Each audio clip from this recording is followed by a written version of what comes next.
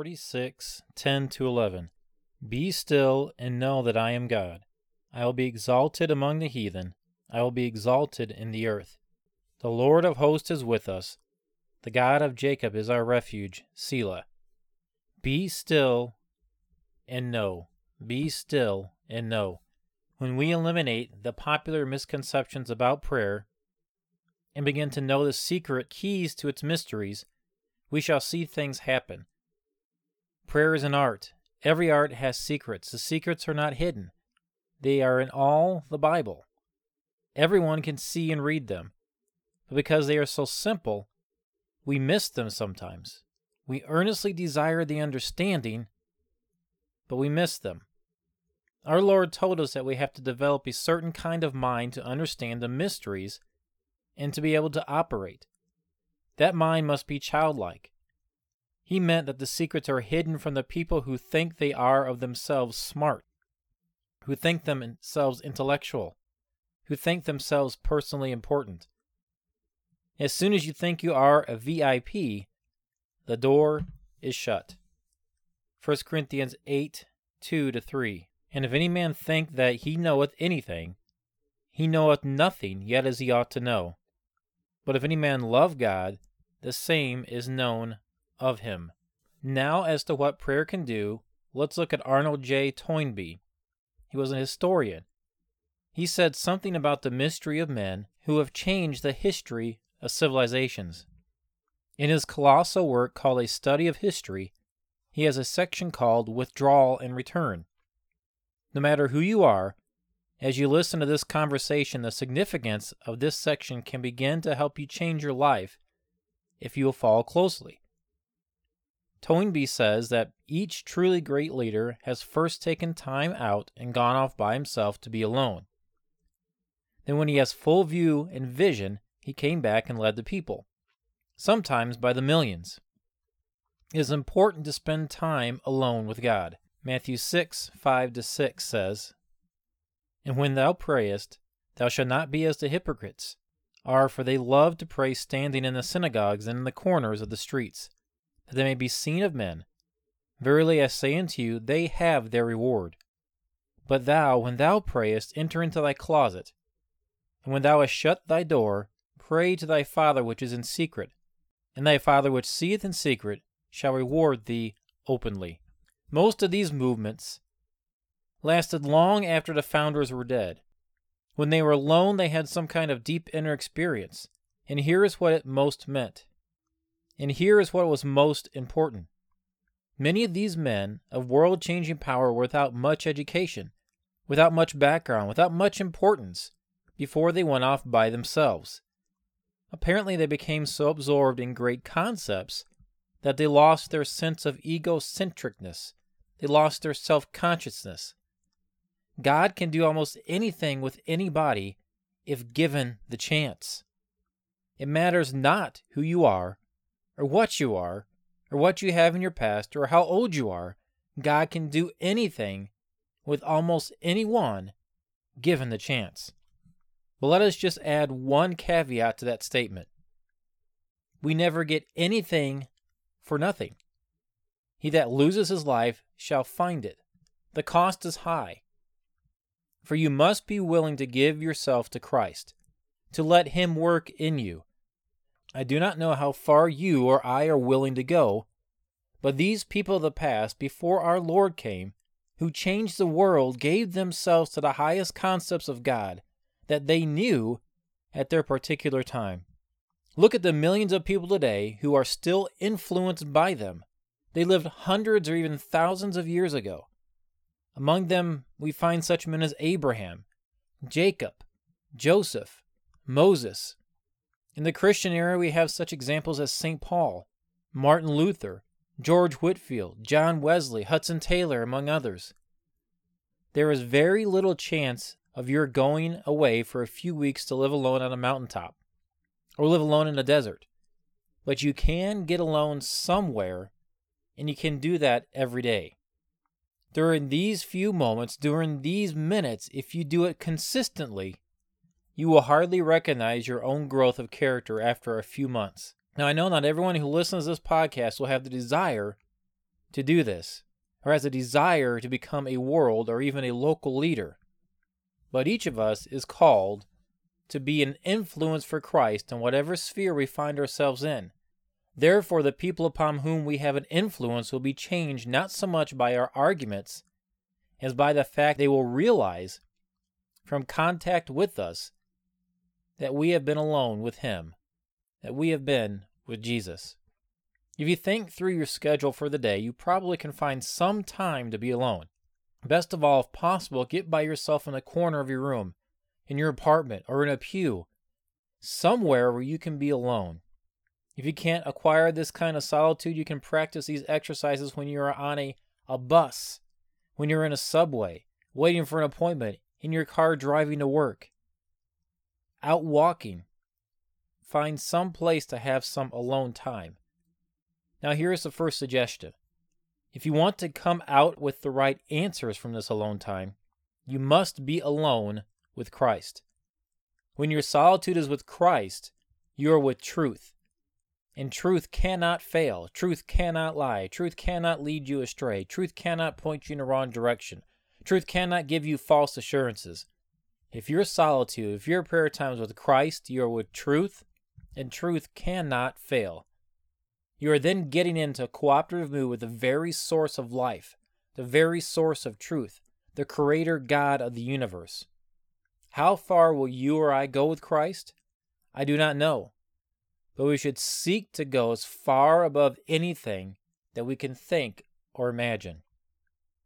Spiritual silence can do much to give insights of value to the world in which men have been called to work and earn their living by the sweat of their brows. My friends, may I make a suggestion for the coming week?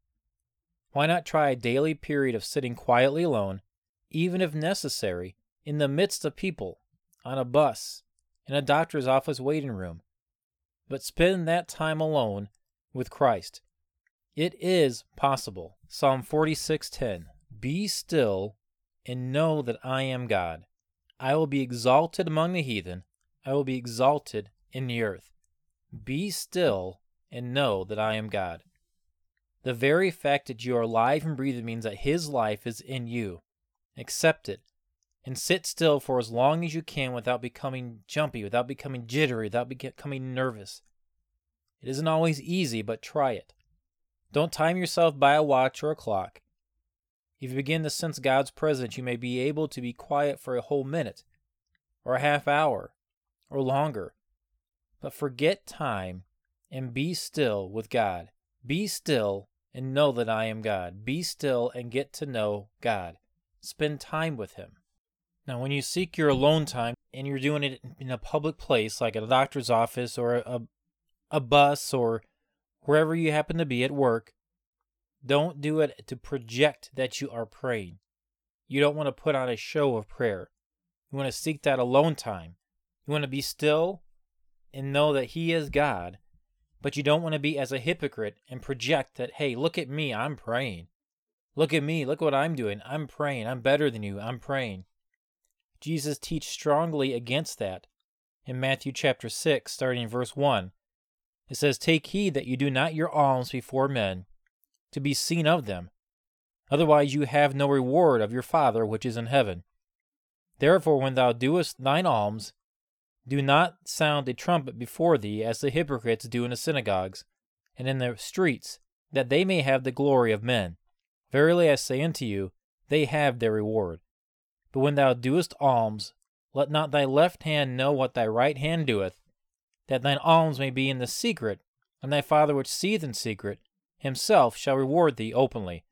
And when thou prayest, thou shalt not be as the hypocrites are, for they love to pray standing in the synagogues and in the corner streets, that they may be seen of men. Do not pray to be seen of men. Do not seek that alone time with God in a way that you are seen of men. Seek to not be seen of men. Seek to be still and know that He is God, alone, away, in a prayer closet, away from others. But if you cannot find that time, that space, and you are seeking God in a waiting room, you are seeking God somewhere that's public, Do not do it in a way that they will know that you're seeking God. But when thou prayest, enter into thy closet, and when thou hast shut thy door, pray to thy Father which is in secret, and thy Father which seeth in secret shall reward thee openly. But when you pray, use not vain repetitions, as the heathen do, for they think that they shall be heard for their much speaking. Be not ye therefore like unto them, but for your Father knoweth what things ye have need of before ye ask him. The way and practice of the hypocrites. We just went over seeking God, being still and knowing that he is God, finding your time alone, seeking him, desiring that relationship with him. But don't do it the way the hypocrites do it. Don't practice it the way the hypocrites do. The main thing they aimed for was to be able to be commended by their neighbors. The places they chose to do their devotion, they prayed in the synagogues, which were indeed places of public prayer, but not for personal prayer. They prayed in the corners of the streets, the broad streets, the main streets, the busy streets, the most frequented streets. They prayed to be seen of men. They didn't pray to God. They weren't being still and seeking to know God. They were seeking for people to observe them praying. The posture they used in prayer, they prayed standing. This was a lawful and proper posture of prayer, but kneeling being the more humble and reverent gesture than standing. Standing seemed to say, look at me, I'm praying. But kneeling, seeking that quiet place. Be still and know that I am God. Now look, they had pride. It's expressed in two things. They love to pray in public. They love to pray where they're observed to be praying. They did not pray for its own sake, but when they prayed they took the opportunity of making themselves noticed by their prayer. It is that they were seen of men, not of God, that they were seeking. They were seeking acceptance of men, not of God. They were seeking the praise of men, not the praise of God. They were seeking to bring glory to themselves and not bring glory to God. And the product of all this, how these hypocrites prayed, in contrast to being still and finding that quiet place and not drawing attention to yourself, but seeking after God, being still and know that he is God. Contrast that to the way the hypocrites prayed. The product of all their prayer, they have their reward. They have all the recompense they must ever expect from God for their service. And a poor reward it is. What it will avail to us to have the good word of our fellow servants, or what it will avail to us to have the good word of our Master when he says, well done, thou good and faithful servant. Be still and know that I am God. Don't be as the hypocrites are, to put on a show of prayer. But seek out God wherever you have to seek him out, wherever you need to seek him out. If you can't seek him out in a private place, seek him out in a public place, in a waiting room, on a bus ride, wherever you need to seek him out at work. But don't seek him out in these public places as the hypocrites prayed, to draw attention to themselves, to point glory to themselves. They did it just for a show. Do it to where people don't know you're praying, where you're not drawing attention to yourself. Just be still and seek God out and know that he is God.